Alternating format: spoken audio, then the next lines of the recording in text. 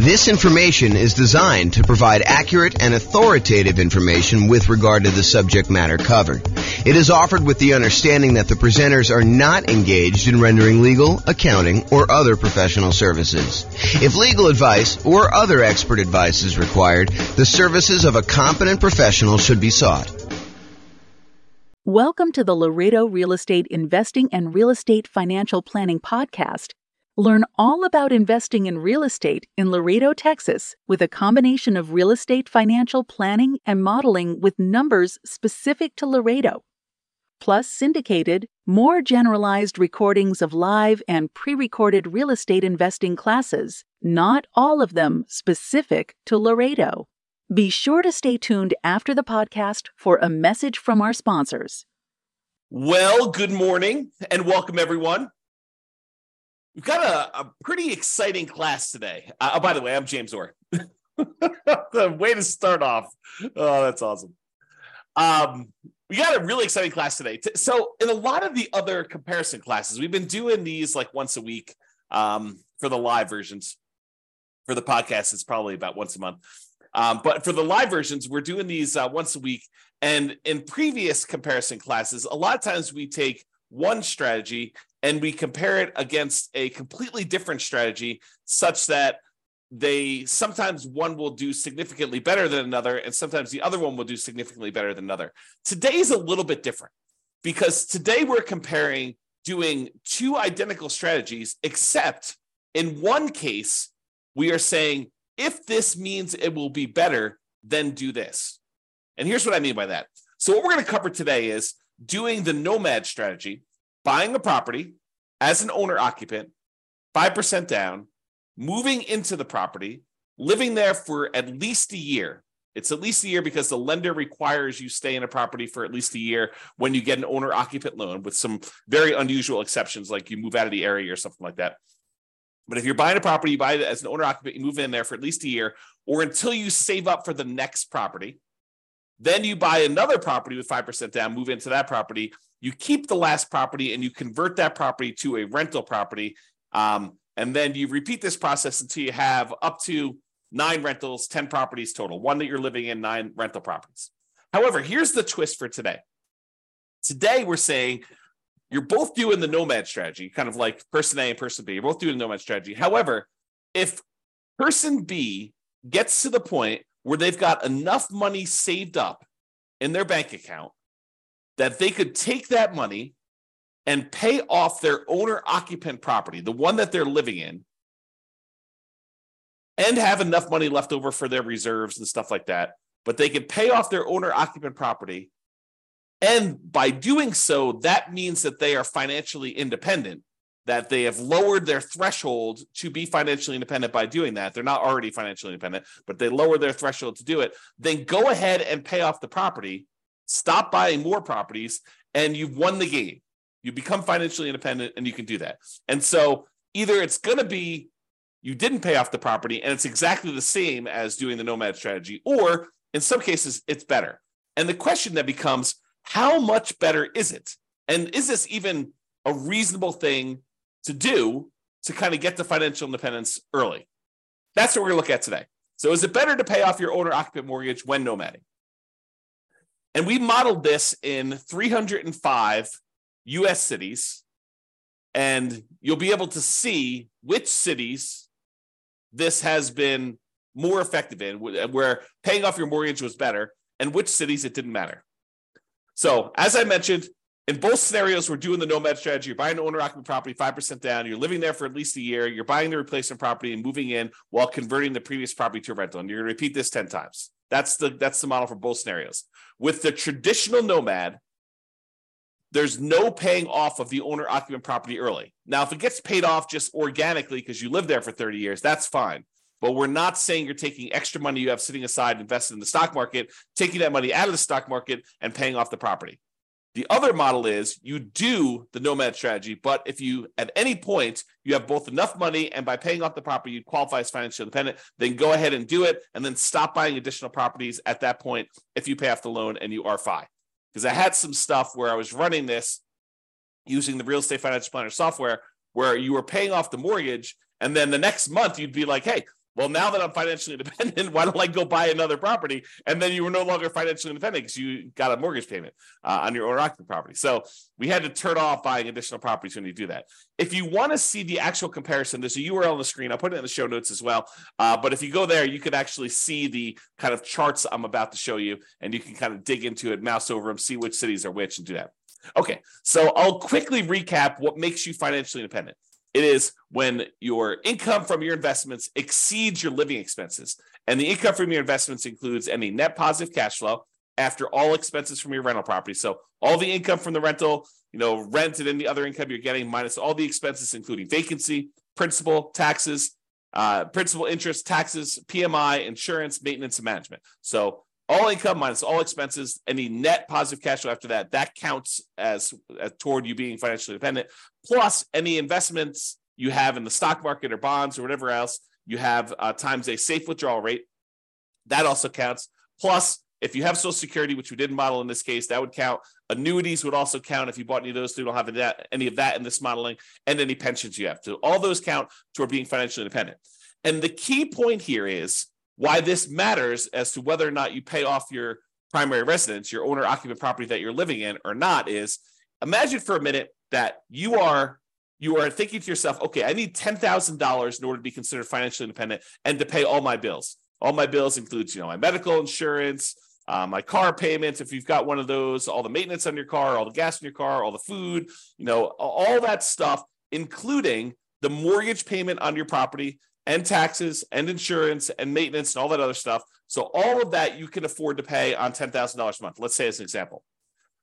But if you had paid off your mortgage and you no longer had let's just call it $2,000 principal and interest part of your payment, not the taxes, insurance, stuff like that, because you got that no matter what, but just the mortgage part of your payment, then you really don't need $10,000 a month to be financially independent. You really only need $8,000 a month at that time.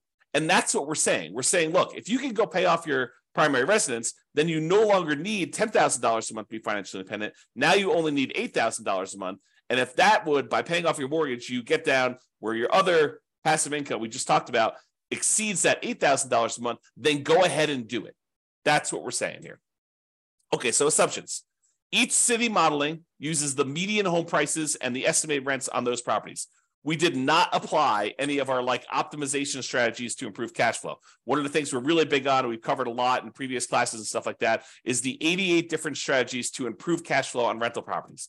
We did not optimize here. We're really just buying off-the-shelf properties that we didn't do a really great job of optimizing for. Now, the job income does vary based on what city you are, because if you made the same amount of money you did in Mobile, Alabama as you did in Los Angeles, and the prices of properties are very differently there, then it means that, in Mobile, you'd be crushing it, and in Los Angeles, you would not be. And so we really wanted to vary the incomes you earned in areas to match the price of houses so that you could do, a strategy there. So really, if you're in more expensive markets, you make more money, but that also means that you need to exceed that amount of money that you're making in order to be considered financially independent. So to those who we give extra stuff to, we also require more of them to be considered financially independent. Okay. We do start everybody with just enough money to make a 5% down payment on an owner-occupant property with some closing costs in their marketplace. So if the median price of homes in your marketplace is one price, then we make sure you have enough for 5% down and some closing costs so that you can buy a property there. So that means that everyone's not starting with the exact same amount of money. Okay. You're buying the owner-occupant properties with 5% down. And with Nomad, you keep moving out of the property and buying your next owner-occupant property. Now, when we do this, the interest rates when buying the owner-occupant properties, which is what we're doing here, is going to be 6.5% with 5% down. In addition to that, there is going to be private mortgage insurance because you're putting less than 20% down. And we do take that into account. Now, if they were buying rentals, which they're not, we would have assumed 7% for non-owner occupant properties with 20% down with no PMI. But we're not doing that in this particular case. We're also assuming that they're earning 7% per year in the stock market. And we modeled it out to 100 years just so that you could see the full length of all that stuff that you've got going on there. You can see all my assumptions in detail if you want to. You can go to realestatefinancialplanner.com/model and dig into your city and see the exact assumptions for your city in excruciating detail. There's a whole bunch of stuff there. Okay, so without any further delay, How big of a difference does paying off that mortgage make? Well, in 305 US cities, in 187 out of the 305, about 60% of the time, you would be financially independent faster if you paid off your owner-occupant property doing the nomad strategy. 60% of the time, you would be better off paying off that property.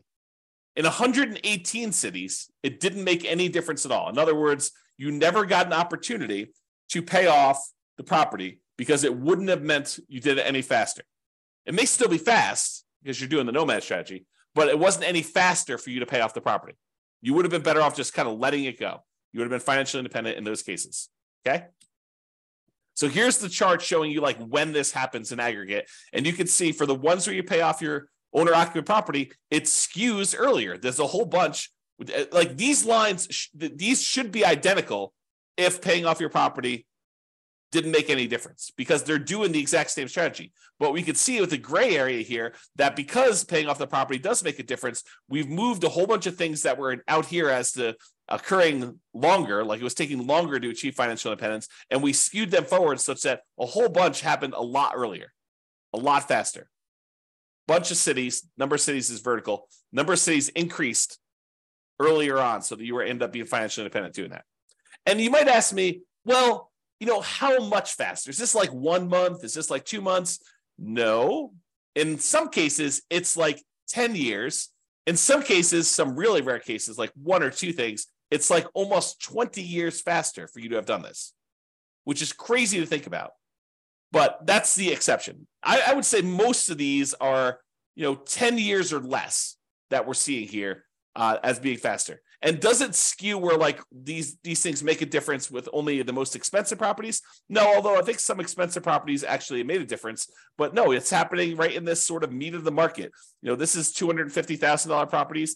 This is $750,000 properties. So all of them are like the majority of them are between those two prices. So it shows you that this can make a significant difference a lot faster, not just like 1 month or 2 months, which is all the ones down here. The gray ones are the ones where it didn't make a difference at all, by the way. But these show you the difference between those. And you can see that some of them are pretty significant. Now, what about net worth? If you're like paying off your owner-occupant property, you're no longer leveraged just on that property, not the investment properties, but you're no longer leveraged on that. So is that going to impact things that much? And because once you do this, you stop buying properties. So in some cases, you end up not buying quite as many properties as you would have had. Does this impact your net worth? And you're also taking, money that you were earning in the stock market at 7%, and you're using that money to pay off in this case, 6.5% mortgage. So you would think it might make a difference in terms of net worth. And it does, actually. So in 66 cities, about 20% of the cases, it was higher. You'd end up with a higher net worth if you didn't pay off your property. If you didn't pay off the owner-occupant property earlier, in 20% of the cases, you would end up with a higher net worth. In 7 cities, oddly enough, you end up with higher net worth if you pay off your property, which is unusual. I mean, I think that's kind of a strange situation. And it's a relatively small number, so I'm not overly concerned about it. However, in 232 cities, at the 40-year point, your net worth is the same, regardless of which strategy you did. And it's possible that a lot of these where you paid off your property was after the 40-year point, right? Because we're measuring net worth at year 40. So it's possible the reason why there's no difference is we didn't make a distinction between paying off the property or not paying off the property until after 40 years. Interesting stuff. All right, so here's the difference in net worth. And sometimes they're pretty significant. So you can see that some of these are pretty large difference. We're talking like $1 million or more. Probably, what is that? Maybe half a dozen, maybe a little bit more than that, 10 or so. But most of them are less than $1 million difference in net worth in year 40, which $1 million difference in year 40 is like $330,000 difference in today's dollars. Because remember, inflation is happening, and $1 million today is not like what $1 million was 40 years ago, and $1 million in 40 years from now is not like $1 million today. And so if you think about what $1 million 40 years from now will be, it's like $330,000 today at a 3% inflation rate. That's the conversion. It's about 1/3. All right. All right, so let's kind of summarize this. So I separated this page into the average, which is shown here, and the median, which is the next slide. And so average is you take up all the values for net worth, you add them all up, and you divide by the 305 cities that we're in. It shows you what the average net worth was for doing that at year 40. When we do median, we look at all of them stacked in order from smallest to largest. We look at the middlemost number. So from an average perspective, your average net worth was about $8.15 million if you did the baseline nomad and you didn't pay off your properties early. And if you did pay off your properties early, it's about 8.11. So it's a difference of about $50,000, which is about 0.6% better for you to have done the regular nomad model in terms of net worth. So I would say that's not that significant. It's not that significant of a penalty. But really what's super interesting is let's look at how long it took you to be financially independent. If you did the regular baseline nomad model, the kind of like standard model, on average, it took you 531 months to be financially independent. However, when you pay off the owner-occupant property, if that means you would be financially independent early, you end up being financially independent on average at month 462. The difference is about 69 months or almost 6 years. 6 years would be 72 months. So it's like high 5 months, 5 years and 9 months faster on average for you to pay off your property early. So if you're in a market, you may want to think to yourself, hey, look, maybe I should be saving up some money on the side. And if I have enough money saved up on the side, maybe I should take that money and look at if paying off my property would allow me to be financially independent. That's something for you to consider because on average, it's like almost 6 years faster. On median, it's 5 years and 2 months faster. Still very significant. And the difference in net worth is only 1%.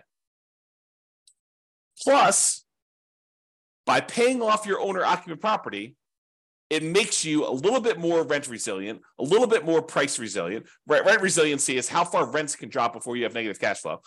Price resiliency is how far prices can drop before you have negative equity.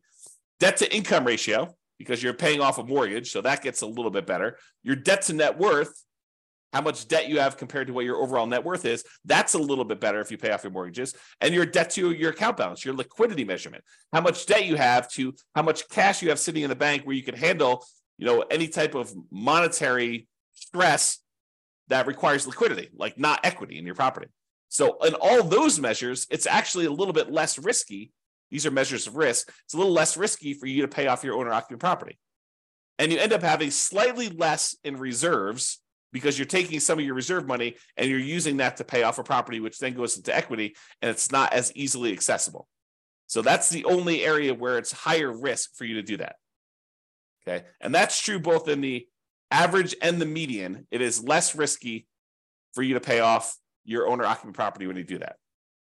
Okay, so we've been primarily talking about doing this with the median property and what rent would be on that median property. Now, you could apply any of the 88 strategies that we have to improve cash flow on these in order to make your numbers better. Okay, we're basically using those numbers because I don't want to go and say and pick like the absolute best deal that you could find in a marketplace where not everybody could go and find those deals. Now, you should be able to, and you could do this, do better than what I'm suggesting. You should be able to go into your marketplace and do better than what I'm suggesting here because I'm not really picking great properties. Now, if you're an expert in your local market, which I am not, I'm not an expert in 305 real estate markets. I don't understand the nuances of all these different markets. I barely understand the nuances of the market I live in. But if you're an expert and you go look at the detailed analysis I've done for this or any of the other things in your marketplace, you're like, James, your numbers are off. Like, properties are more like this in this marketplace than with this rent. Let me know. I will go ahead and update the database, rerun all the scenarios, and then your marketplace will be correct. So just reach out to me via email, go look at your stuff there and say, I think it's better if you do this. Now, what I don't want you to do is go in there and say, this one deal I found in the last 10 years, it was these numbers and it was amazing. I'm not trying to cherry pick the best case deals where only, a small, very, very small number of real estate investors could expect to achieve that. What I want is the numbers where any real estate agent can go into the market and with the minimal amount of work, they could find these deals, right? At almost any given time, you can go into the MLS and find deals like this. That's what I want to use so that any investor in that market could expect to achieve those results. So reach out to me if you can do that. All right. So in conclusion, in our current market conditions, current prices, current interest rates, current rents, in 305 U.S. markets, using less than ideal median price and rent properties, and paying off your owner-occupant mortgage only if it means achieving financial independence, that means that in about 60% of the cases, you would be better. It would be faster for you to be financially independent if you paid off that mortgage. However, you end up with a higher net worth in about 20% of the cities by not paying off your property faster, maybe continuing to buy properties and not stopping work. The market does matter, though. You'll not be able to improve your time to financial independence in every market doing this. You have to pick the one. You have to actually do the math and determine that. It is best if you look closer at your specific market and apply as many of the 88 cash flow improving strategies as practically possible to improve on your implementation of this, and then evaluate every 6 months, every 3 months, every year, and look at your situation and say, should I pay off my owner-occupant property now? Should I take any money I have and set aside? And in some cases, we even covered this today, but in some cases, you could go and sell a property, sell a rental property that maybe isn't cash flowing great, but has a lot of equity in it. Use those proceeds to pay off your owner-occupant or other investment properties. We'll do all this analysis as we do additional comparisons in the future. But you sometimes take a rental property that you have, sell that off, use the proceeds to either pay off your owner-occupant or use the proceeds in order to sell off any investment properties. And sometimes that will allow you to be financially independent. It's like all this modeling that we do so that we can test these situations for you and see what happens. That's all I got for you. I assume there's no questions.